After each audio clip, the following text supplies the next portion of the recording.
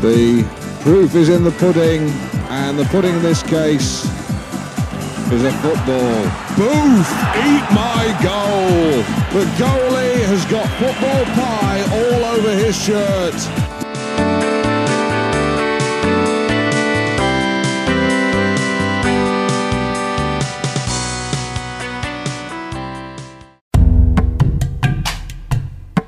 You're listening to Red Button on Colne Radio 106.6 FM.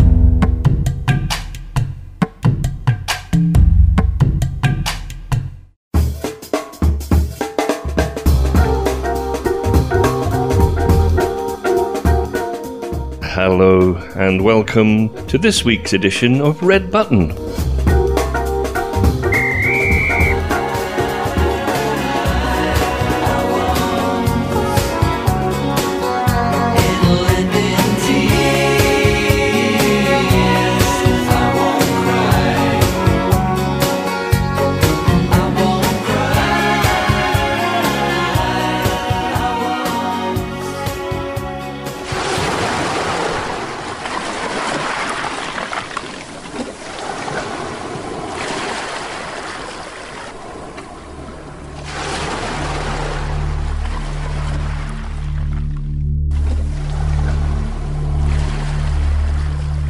There was a time when I'd held their hands as we walked.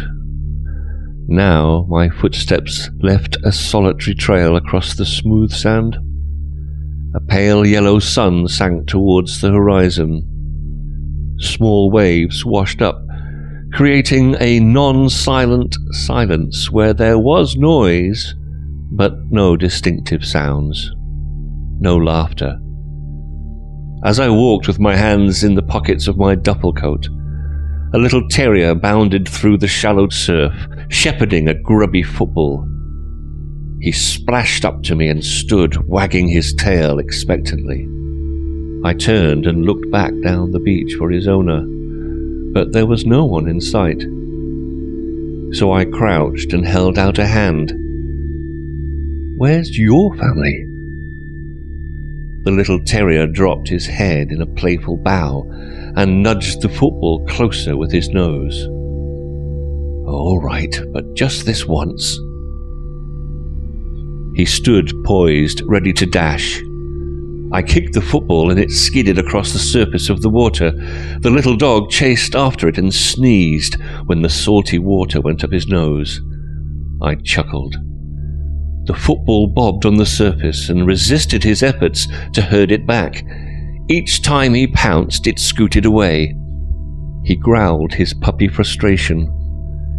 "Go on, you can do it." I patted my thighs. The terrier looked up and then attacked the ball again. He drove it back to me and I kicked it across the sand this time. We played until the sun touched the horizon, and the tide had worked its way out, expanding the beach to a vast ocean of sand. My new friend, panting heavily, dropped down onto his belly and put his head on his paws. No one had appeared to claim him. We hadn't seen another soul on the beach. I sat down next to him and we watched the final moment of the sunset. I looked down at my new companion. "Are you hungry?" His ears perked up and he wagged his tail. "Me too." I picked up the football and the little dog fell into step behind me for the walk home. And I'd like to dedicate that short story to all the new recruits at the Colchester United Academy for the 2019 and 2020 season.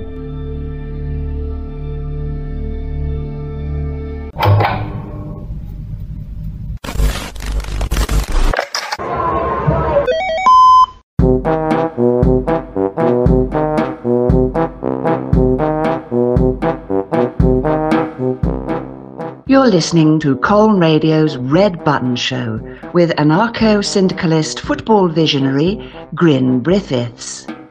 Bryn Griffiths. That last one was correct.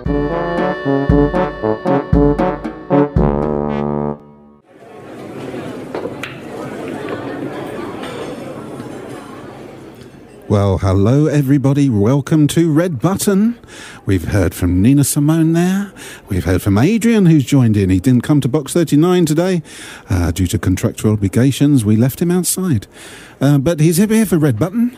And I'm delighted to say that Ian's still with me, Mike's still with me, John's still with me, and so is Bryn. And we are, if you can join us, we're at the Lonely Dog on Wivenhoe Harbour pub, so come and join us there if you can. The Lonely Dog, you'll recognise it's the one that's right on the waterfront. Now, Bryn, let's talk some more football. We've got an opportunity on this show to talk football, widen the chat, I think, and we will be looking at Colchester United's playoff chances later, but it's something you talked about just before the show started, and you were saying, why do the fans boo? And you don't necessarily agree with it. Why do you think fans boo these days, Bryn? Well, I think fans understandably get frustrated and want to express their frustration by booing, and they do pay a lot to watch their team. So I wouldn't condemn it, but that doesn't mean I agree with it, because I can't think of any other walk in life, if you want to give feedback to your team, that to boo and moan and hurl abuse at your team.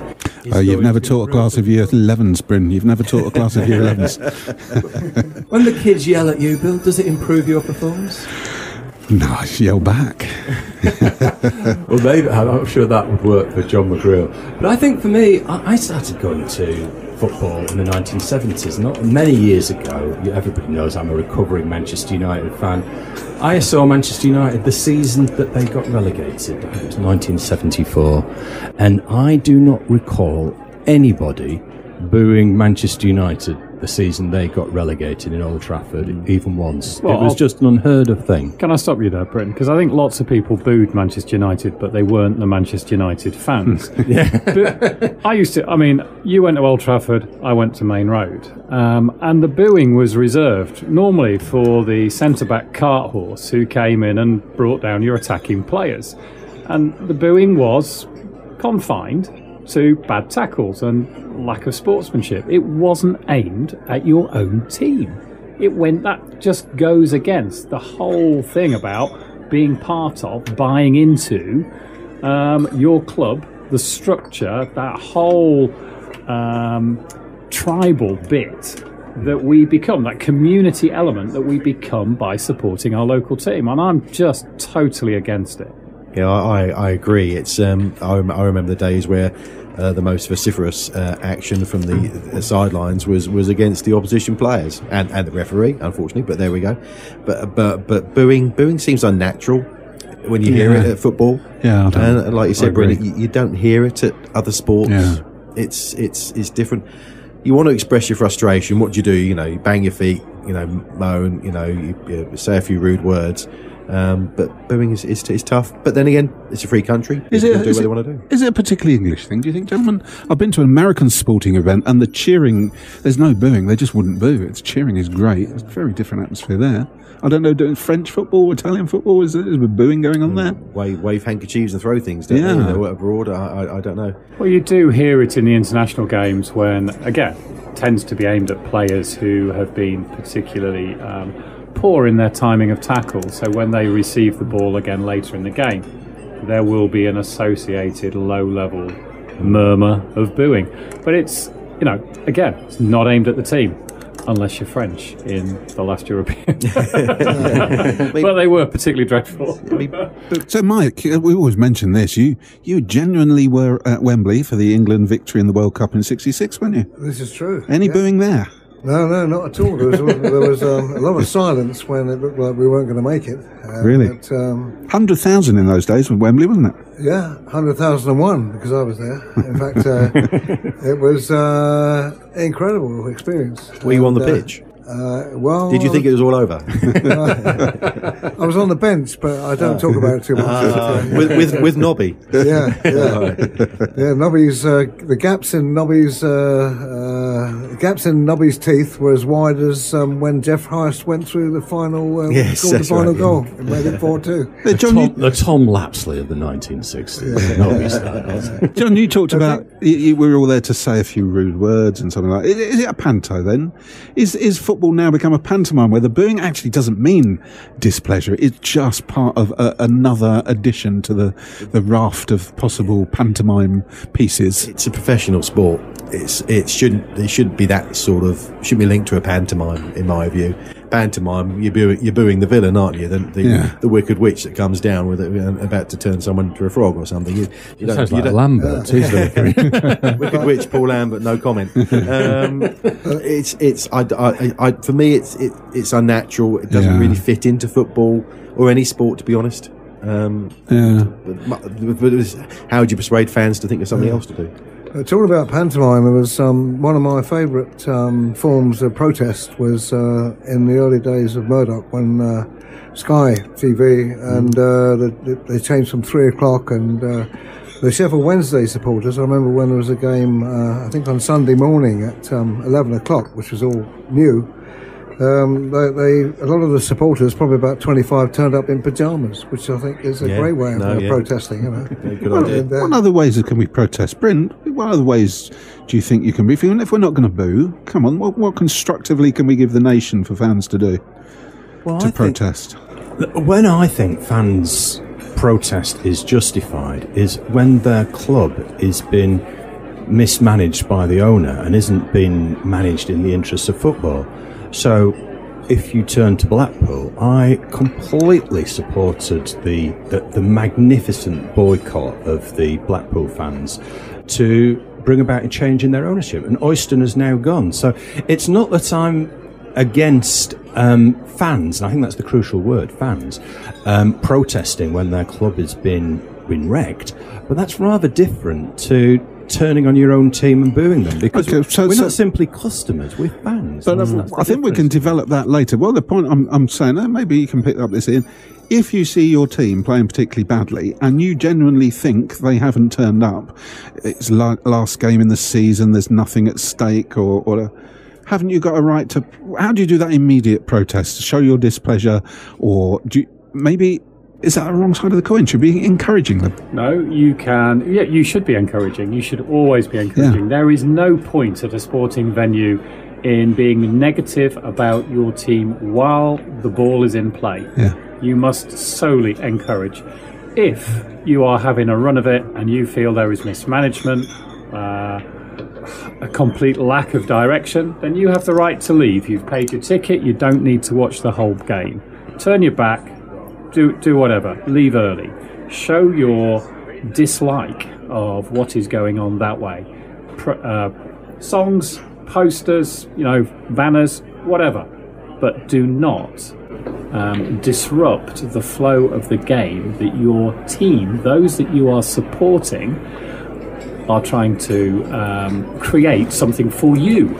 So I think the best example I've seen was when I was with a group of people, including yourself, Bryn, watching England be played off the park by Iceland, and everyone in the pub just started supporting Iceland. And it was just cheering for Iceland. It really worked well, and it was a great great fun, wasn't it? Yeah, it was in a rather perverse sort of way, wasn't it? I don't think they could wear us though, Bill. We're making a bit of a row in the new inn, but I don't think the England team could hear us. And you've just made the point. It was the venue that you went to and the type of people that venue attracts, which was the difference. I am sure if you had been in various venues in the high street, the reaction would not have been the same. No. Yes, I do believe when we won yet another game in the World Cup and we're progressing towards the semi-finals, Colchester people decided to break up a bus stop, didn't they? Tried to jump up and down on it, didn't they? And jump on taxis. I mean, mindless. That's not really going to work either, is it? No. Just thinking of Bill mentioned earlier, don't be careful what you wish for, is that McCarthy did a fantastic job with Ipswich in terms of even getting us in the playoffs with Norwich. And he was very solid, he knew what he was doing. we never excelled. It's never excelled. We're sort of mid-table. But they got a point where the supporters, you could call it a populism, they weren't rowdy during the matches, but they made it known that they weren't happy because they were tired of the long ball and coming out of defence. It was very boring to watch. And the problem is, what happened after that? It's got worse, you know. So it's a kind of complicated business. Well, I tell you what, Mike, while you go and get the round, it is your round. This is number 9 I've been getting. 9 in a row. Well, it's your round. Crisps and peanuts, please, Mike. Thank you, Mike. We'll just we'll hand over to Adrian.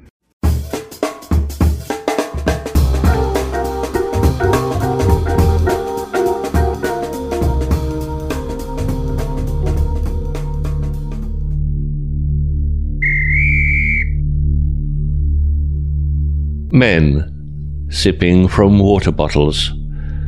Men with bare arms in freezing weather. Men on their knees. Men with tinted football helmets that make... That's the wrong kind of football, isn't it? I thought this was a story about soccer. Sorry. That's NFL. I thought that was National Football League, meaning association football, but it's not. Men bending over, running, jumping, flying and throwing, catching, hurling, wrestling one another to the ground. Stuff. It's not good. It's not soccer. Sorry. So this is unusable. I thought it's always confusing. It should be soccer, yeah. National Soccer League, NSL, yeah. Major Soccer League, MSL. Don't care.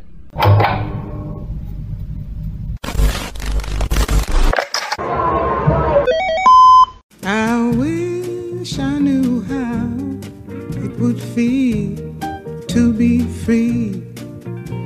I wish I could break all the chains holding me. I wish I could say all the things that I should say. Say them loud, say them clear, for the whole round world to hear. I wish I could share all the love that's in my heart. Remove all the bars that keep us apart. I wish you could know what it means to be me. Then you'd see and agree that every man should be free. I wish I could give all I'm longing to give. I wish I could live like I'm longing to live. I wish I could do all the things that I can do, though I'm way overdue. I'd be starting anew. Well, I wish I could be like a bird in the sky. How sweet it would be if by my heart I could fly. I'd soar to the sun and look down at the sea. Then I'd sing, 'cause I know, yeah. Not sing, 'cause I know, yeah. Then I'd sing, 'cause I know how it feels. I know how it feels to be free. Yeah, yeah, I know how it feels. Yes, I know how it feels to be free.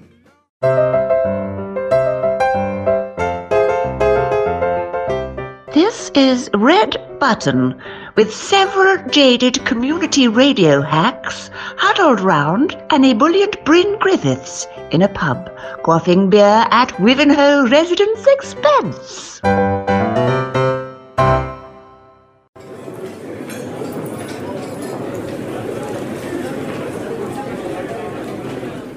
So we're back here at the premier night spot in Cheers to the beer. Wivenhoe. Yeah, thanks, Mike. Yeah, thank Really you. nice. For a golden ale, and you got me a red one. Almost tripped over. There were so many beers on the tray.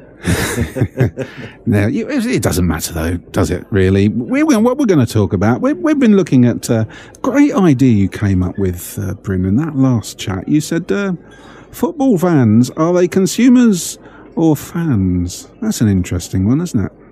Yeah, for me, my football fandom and the reason I support Colchester United is I see the club as part of the community. I see it as part of my identity being in Colchester.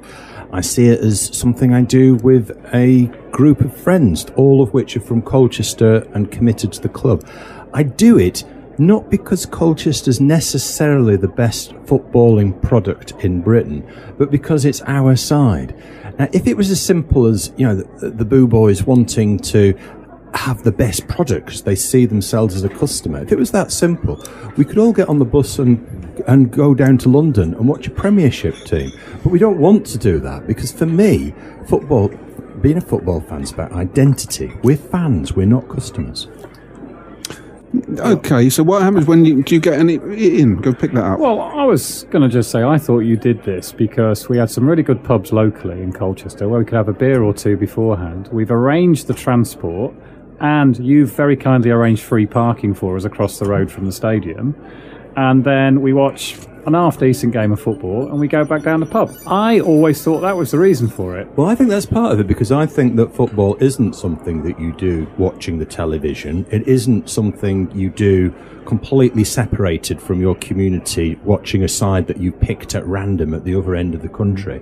It's something you do with your mates. That's what football's about. That's what football. The football culture is what makes it enjoyable for me. If I wanted to fix watching a better team, I could get a season. Well, I probably couldn't actually, but I could try and get a season ticket and go and watch Arsenal. But I don't want to do that. Arsenal's nothing to do with me. No, and can I just say, other than the Arsenal bit, because I don't want to watch them either, the bit about community, I totally get and I totally agree with you. It is what it's all about, not watching it on Sky, pay-for-view, with a couple of tinnies. It's about communicating with your group, with your community, and actually vocally supporting something that is going on in your locality. Yeah. And I think we were talking to John earlier on before the show started, and we were asking about particular fans who are characters, and it sums up what it's like supporting Colchester United rather than a Premier League side, because you knew them all.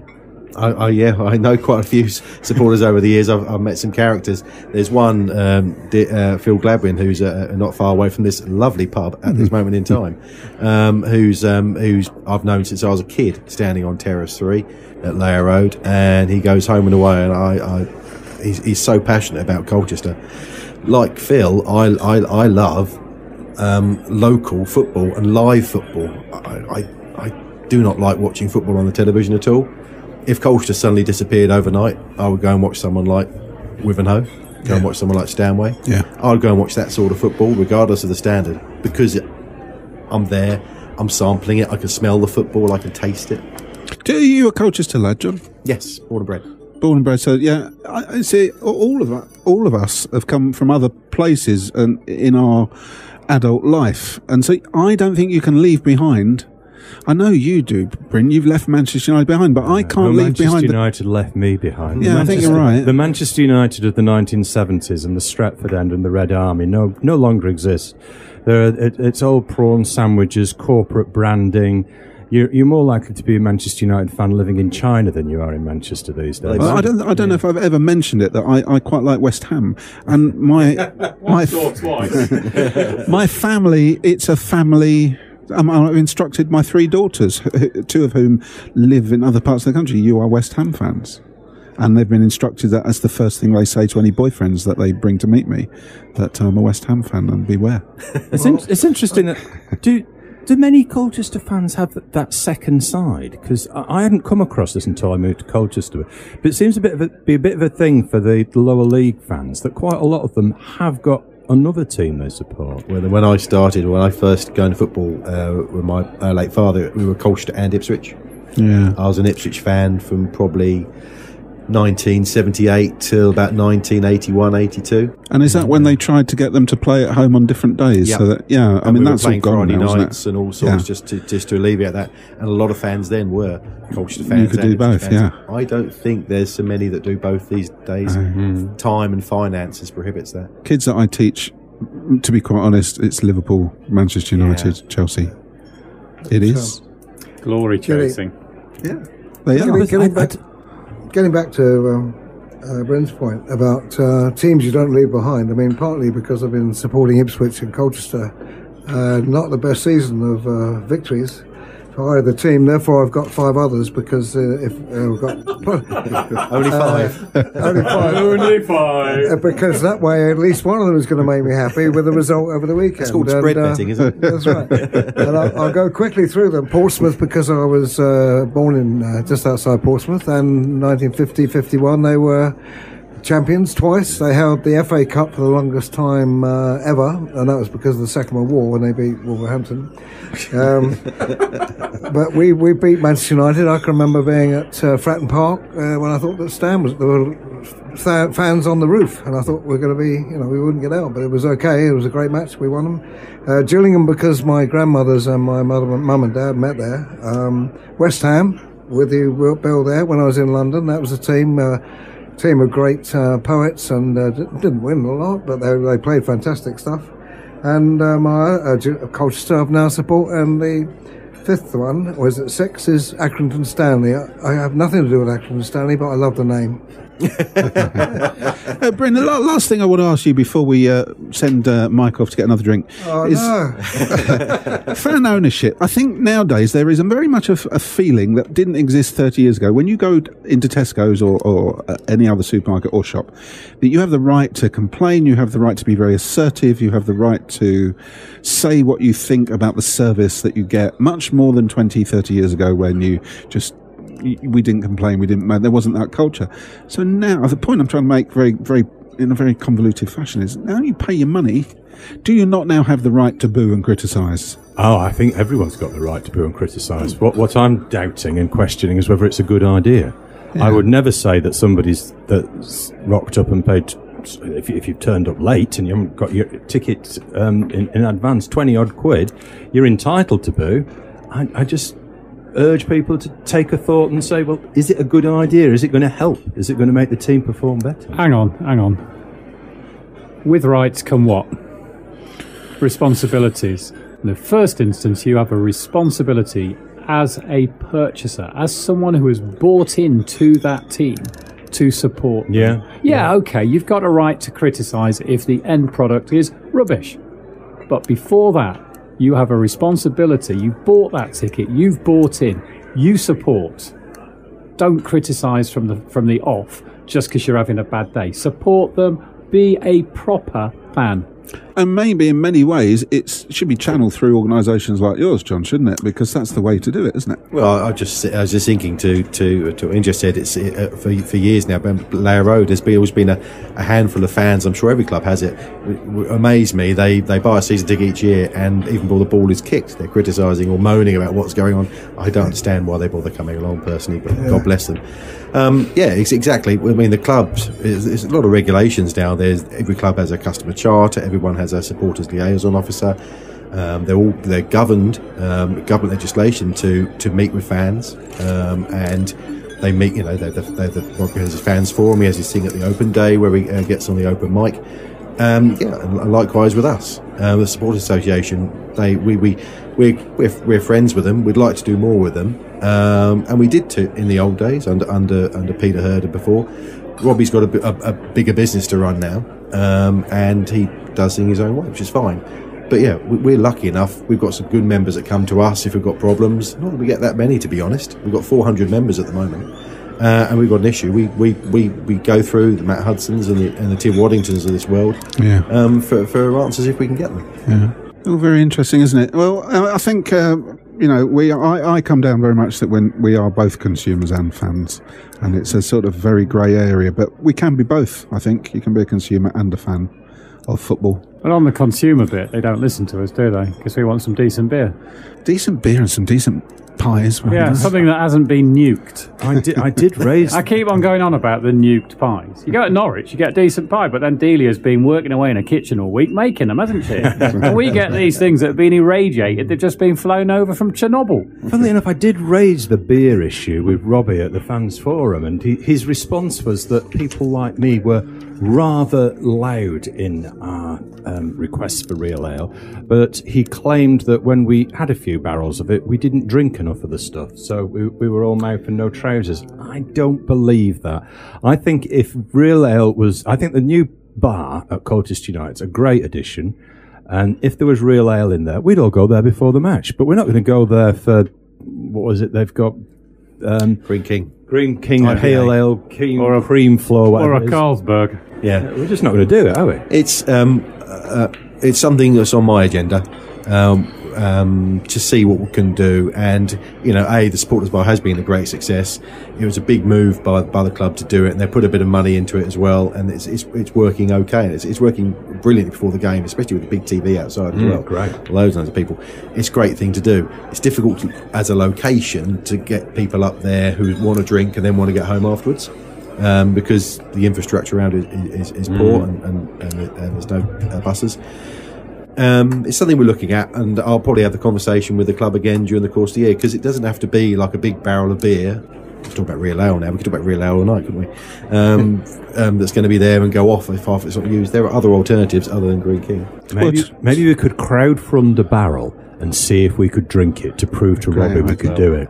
If I'm honest, completely off the record, although we are on radio, I've already mentioned to the football club that if it comes to finance, they want to dabble with stuff, the Support Association would start things off. Colchester Brewery's my vote. Absolutely. And Mike, I think the only argument will be which one, really, isn't it? Yeah, I see quite a few. Are we going to go number one or Metro? Now, Mike, talking of beer, the Brazilian Porter would be my vote. We might not shift a barrel of that. Hold all these names in your head, Mike, because I think it's your turn to go up. And while you're up, Mike, so save, because we're only thinking of you, save on you having to get up and down. Just get us 2 each. 2 rounds. Okay. Okay. Save me Off you go then, Mike. Yeah. Okay. Yeah.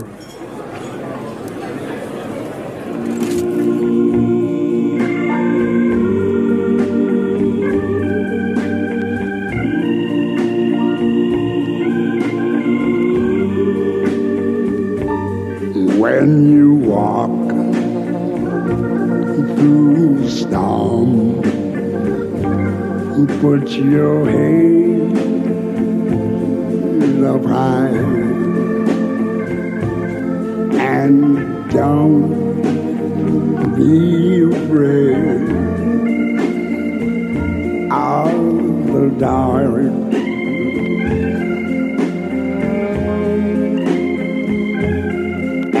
The end of a storm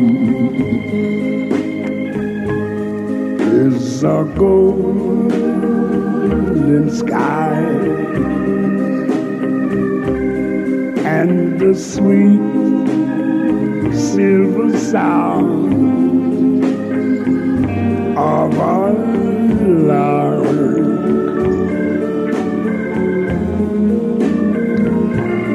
Walk on through the wind, walk on through the rain, though your dreams be tossed and blown.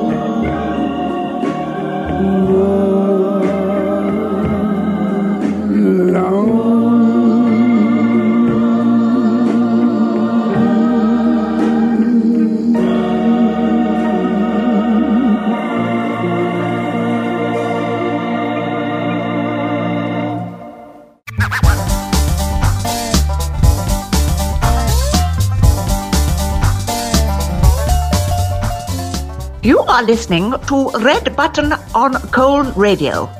And having run out of interesting new guests, we are recycling old ones.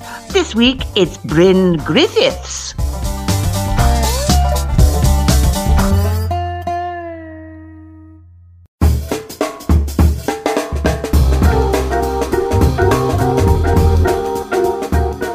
Right, here on Red Button, we have time for one more piece of microfiction on the theme of association football.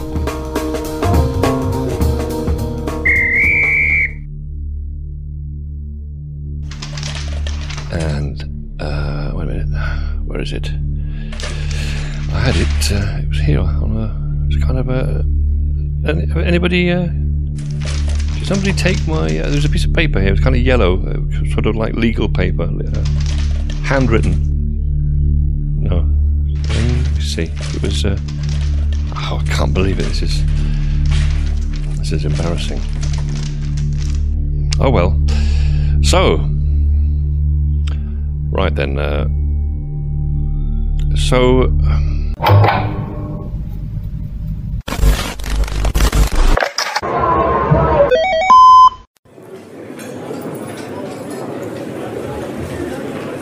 Right, here's round number 11, and I finally run out of money. I've been buying so many rounds, but I did a quick crowdfunding, so we're okay for this round. They do take IOUs, you'll be all right. Thank you very much. Thank you very much. Anyway, thank you for that, Mike. Lovely. Now, that's some big subjects I'd like to talk about now. Our game is great. It's the beautiful game, but it does have a few ugly parts hanging off the edges, I'm afraid. Racism and homophobia being two of them. Who's responsible for these, do you think? Is it the players, the club, the fans, the owners of the game, the FA and FIFA? What do you think, Bryn? I think we're all responsible for it. I think if we see somebody being racist in the ground, and I must admit I cannot recall seeing, other than attacks on travellers and gypsies, I cannot remember ever seeing racism at Colchester United. But if you do see it, there's an app that you can download where you can report it, and you should report it to a steward. The players should never indulge in it, and it occasionally happens. We know it's happened in some of the Premier League players on occasion. That should never happen. Clubs should come down on it like a ton of bricks. You say it's not happening at Colchester though, but just down the road, I think you remember telling me something about some at Southend. Yeah, well, my concern is that the one area of respectable racism that still seems to exist is attacking gypsies and travellers. So whenever we play Southend, it can get a bit ugly with people saying some pretty awful things about travellers and gypsies. And we all talk about, quite rightly, the Holocaust when we talk about racism and the vile anti-Semitism that occurred during the Second World War with Hitler's Holocaust. But Hitler also persecuted gypsies and travellers. It was Romanis that ended up in the gas chambers with the Jews. It's not banter. It's not funny. But this change is slow. That was 70 years ago, Bryn. 70 years, and we're still talking about, this still does exist in the game. And homophobia, I think, is a cultural problem. I think that is a cultural problem within the game, within the players and the clubs, so much more than actually within fans. I think we've made huge steps on racism, but it is an absolute disgrace that there isn't a single out gay footballer in professional football. In football, and you compare that to other sports. Yeah. The rugbies and everything else. Tom Daly, Olympic cricket. But you use the word disgrace. Is it a disgrace, or is it that the institution of football is so profoundly homophobic? Well, that is the disgrace that I'm talking about. Sorry, because it's just the way you worded it. I wasn't suggesting for 1 minute that we know there are many, many gay footballers. It is a disgrace that we have a culture in English football that none of them feel confident to come out. Absolutely. That is the disgrace I'm talking about. And what you actually need is fellas like the England cricket captain, who, when he has some homophobic comment made at him, turns around and says, "To call me gay is not an insult." The thing that you need a complete change in mentality, don't you? Yeah. The thing that frightens me is sometimes I haven't seen it this season, to be fair. But when you hear the young lads on the south stand chanting "Rent Boy," I sort of worry for the player, but I worry more for the fact that amongst them there are going to be some young lads that are struggling with their sexuality, that haven't come out yet, surrounded by their mates, hurling abuse at someone because they think they're gay. And that young lad that's grappling with, is it, or it might be a young girl, grappling with, are they going to come out, hearing this abuse behind them and imagining how they'll be treated if they do come out. They're the people that I fear for. But it's interesting because in women's football, no issue. Yeah, openly absolutely. gay women, not a problem. Now, I'm going to throw I sort of have a little theory about why that male footballers find it so difficult, is that when you become a professional footballer, you're trapped within the culture from the age of 10, 11, 12. That's when you know you're going to be a professional footballer, or a pretty good chance. And that culture there is when this difficulty emerges. They are so thrust in the culture. It is a complete way of life that they are moulded into, isn't it? An utter way of life as an 11, 12-year-old, 13-year-old.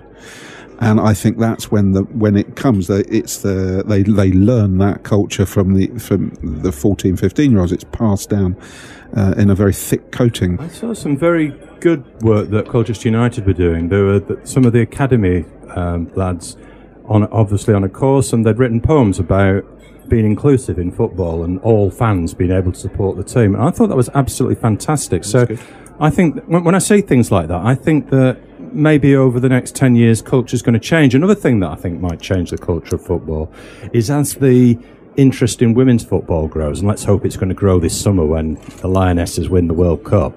I think that seeing women playing football begins to change what a football fan's about. We want to see loads of people at Colchester United, but I want to see the south stand full of half women. It was great when we went to see the Lionesses, wasn't it? It was, and also the full range of age, and young kids, but girls as well. We got our little Ailey, who's 10 years old, done some football reports for Box 39. 10 years old, and she's absolutely loving it at the ground. It's brilliant. She loved the under 21 game, was it? That recently, the England under 23 or under 21. Absolutely loved that. Kazakhstan, was it? Germany. It was England versus Germany. Oh, you mean that one? Yes, Yeah. the Kazakhstan match, the Lionesses match. I wasn't thinking of the Germany. So on the subject of racism, I struggles to me how more isn't done abroad. It's not just exclusive to this country. When England play away and we hear reports of, ex-player was racially abused, and everyone heard it, the FIFA official heard it, the referee heard it, and yet what do? They get a little bit of a fine. They might play a game behind closed doors. I don't fully understand that. Are FIFA saying, well, we don't want to do anything to them because it's a country, that's the way the country is? That's just wrong for me. Stop the game, award the 3 points against them, march them off the pitch. Yeah. Sorry, was I too far away You were from the miles away mic? from the microphone. Say that a bit again. I was going to say, You're at the bar again the next week. I was wandering that way. I'm leaning that way. Quick relief for 2 me. pints, that mate. I was just saying, if all those officials can hear it, the game should be stopped. The victory should be awarded against the team shouting the abuse, and they should be marched off the pitch, and that's it. And frankly, the team should be banned for a number of years. And who cares if the competitions become smaller? At least you're not. It will teach them a lesson. Change your act. I'm starting to have a bit of a rant tonight, aren't I? Well, I'm going to do my radio disc jockey bit and say everyone needs some changes. Everyone is going through changes, and no one knows what's going on. And everybody changes places, but the world still carries on. And love must always change to sorrow, and everyone must play the game.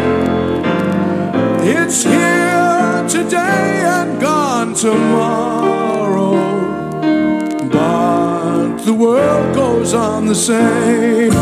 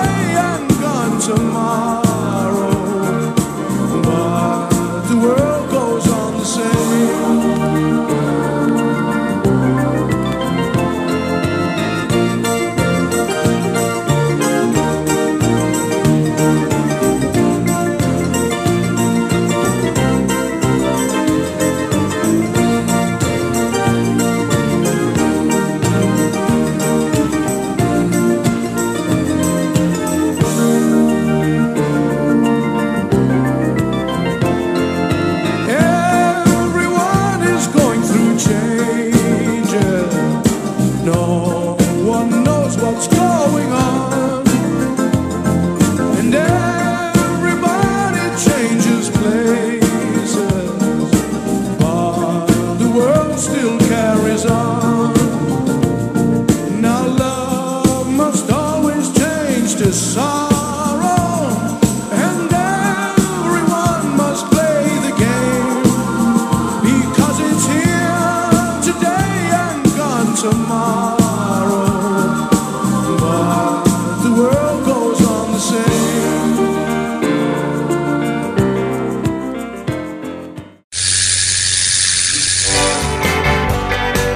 Box 39 is the eclectic and original magazine and music show, broadcast live every week from Studio 1 here at Colne Radio Towers. Arrived at a Hindu temple. Shape of a plum. Is that really where you'd want to go to first? No wonder this lady is transfixed by the gentleman's charms. It's a speed camera. And do that again with your fader up. A great spot for playing acoustics with the kids. And I can only say one thing, Bill. I am feeling smug. This lady is offering to sell me, look like small potatoes. Box 39, every Thursday evening at 8 o'clock here on Colne Radio. And if you listen now, you might hear.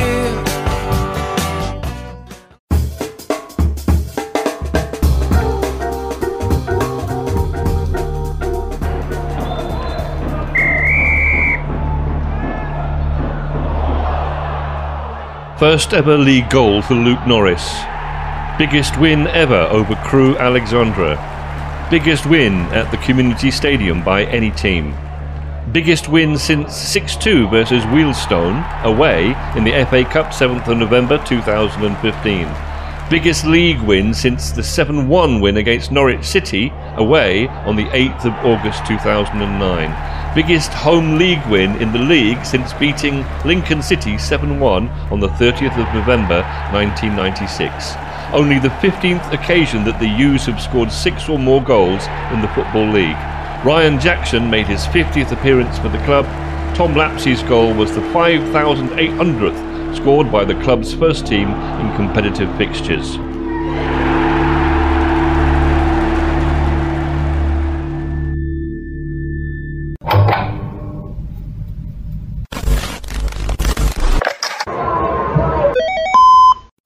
Slip inside the eye of your mind. Don't you know you might find a better place to play? You said that you've never been, but all the things that you've seen will slowly fade away. So I start a revolution from my bed. You said the brains I had went to my head. Step outside, summertime's in bloom. I stand up beside the fireplace. Take that look from off your face. You ain't ever gonna burn my heart out.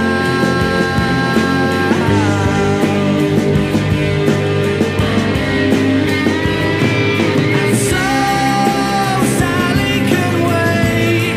She knows it's too late as we're walking on by. Some sides away, but don't look back in anger. I heard you say. Well, we're back here with Red Button. Thank you, Adrian, for talking about the game against Crewe last August. And you're all very welcome, all you Red Buttoneers listening to us out there.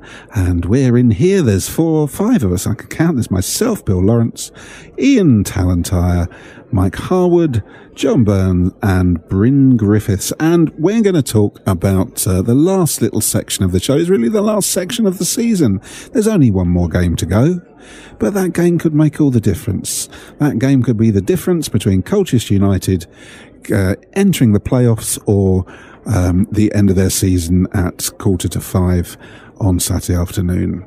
Can Colchester United make it into the playoffs then? We need an away win against a team called Lincoln, and we do need other clubs to trip up, really, and drop points. It's not straightforward.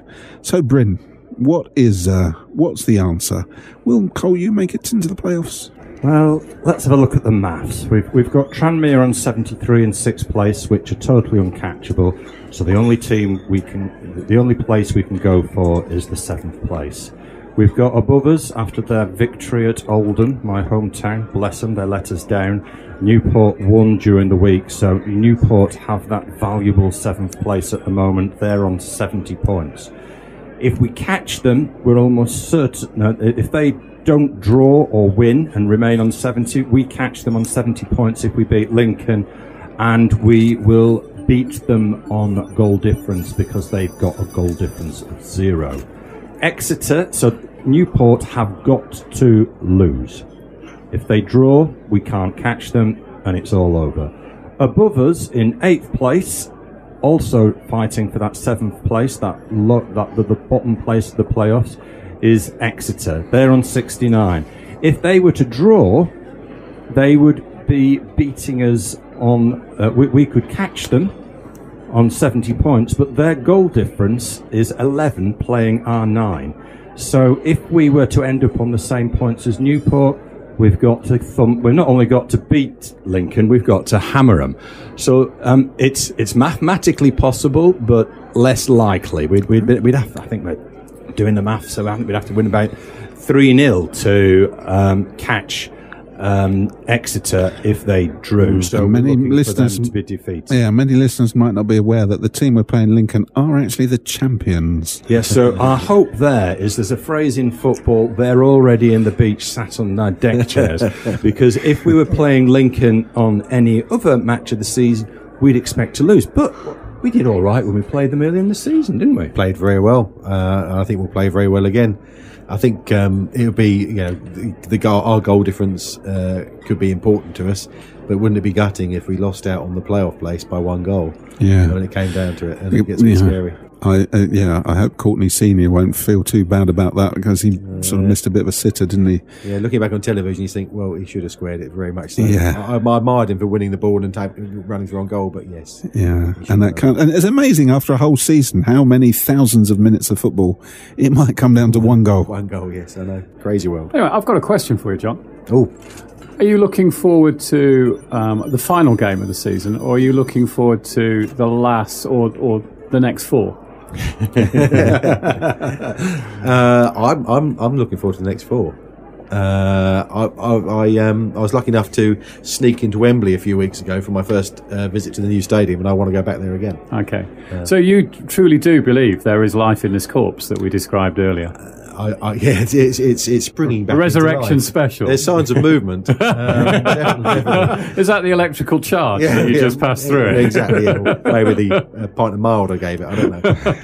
But no, why not? I mean, we've all of us in this room have seen enough football over the years to realise that nothing can be taken for granted, and that the impossible can happen. Colchester fans have had it. City or United fans have had it, even West Ham fans have had it. Well, I can remember my team actually walking up, or the fans of my team walking up Butt Road to Layer Road to play Colchester in an away game. That night? Yeah. When what's his name? Morrison took out our Fumaka. That's the one. I couldn't, I'll tell you a quick one, I couldn't get into the ground that night because we were outside selling programmes, I think I was, and I couldn't get into Terrace 3 because it was rammed. So I walked at the back of the stand behind the goal, and all I saw of the game, all I saw of Fumaka was him being stretched out. Yeah, it was not good. So on Saturday, what's John McGreal going to say to the boys at 5-3? What does he say? Does he say, better to lose? You got to win 4-5-0, at least three goals. So it's a cup final. Treat it like that. Go out, attack. Is that the plan? Will he need to say anything? Probably not. Win the game, do your very best. It's all you can ask of them. Drawing, it's just not an option. Losing an option. So is he going to put 3 up front? A good Star Wars, you might say, is whatever he said to them before MK Dons the other day. If he said that, whatever it was, that seemed to work. Let's hope he taped it. I think he might say that win 3-0, get in the playoffs, and you'll be playing at Ipswich, local derby next season. That would be so nice. You sort of dread I always dread watching Sammy Smodics, who seems to just go that little bit extra, and you just think you're going to pull a muscle. He tries so hard, and you can imagine of all the players, he's going to be so psyched up, Sammy, isn't he? Everyone will want to finish on a high. It's important because you don't want to be walking off that pitch at the end of the game. I know you've had a lousy game or the last game of the season. Whether you've won, lost, or drawn the game, the players want to finish on a high. Because there'll be a lot of fans there, even though the chances are quite slim of us making the playoffs. So let's imagine that it is the last game. I'm sorry to bring such a downer. No. If that is the last game, will it be? Who do you think it will be the last game that we see of in the Colchester team? Oh gosh, that's a big question, isn't it? Go on, get your crystal ball out. Polish it well. I'm terrible at Sammy. I'm terrible at these sort of things because who knows what? I never thought Tom Lapsley would sign another contract. To be honest, Frank Kent. Who are the players in the eyes? I think of clubs which scouts have been down to Colchester. Sammy's obviously top of that list. I'd have thought to be looked at. Frankie definitely. Nublet. Maybe not. Don't forget Kane Vincent-Young. I've heard he's been looked at before several times. Whether it's true or not. So maybe a very different team in August. Might well do. It all depends where they want to go, where they want to play their football, how much they're going to get paid, and how good their agent is, really. Yeah, it's down to the agents. Are very powerful people, aren't they? Even in that 4th tier football. Yeah, and there's a lot of footballers out there out of work. Yes. I mean, look, Sam Saunders couldn't have a club, did he?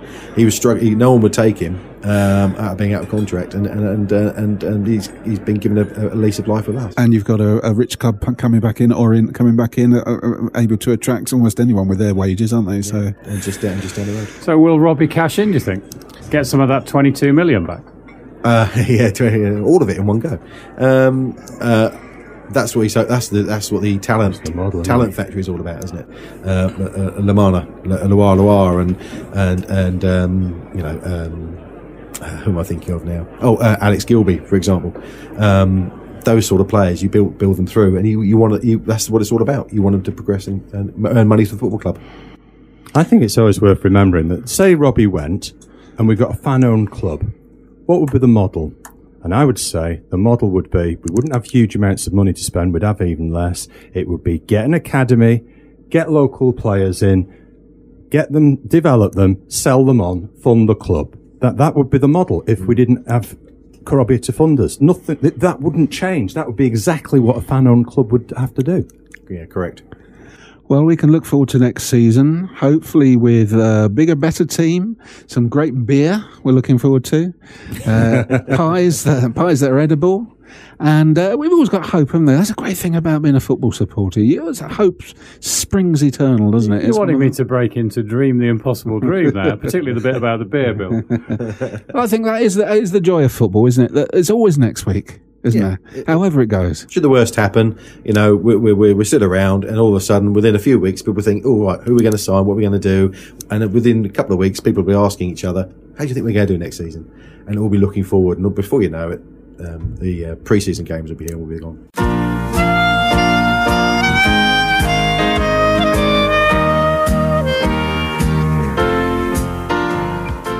So that's the end of Red Button. Thank you all for listening. Red Button's back next Thursday. Thank you to everyone that joined in. Thank you for the tweets that were sent. And we'll see you at 9 o'clock next week with Red Button and 8 o'clock with Box 39.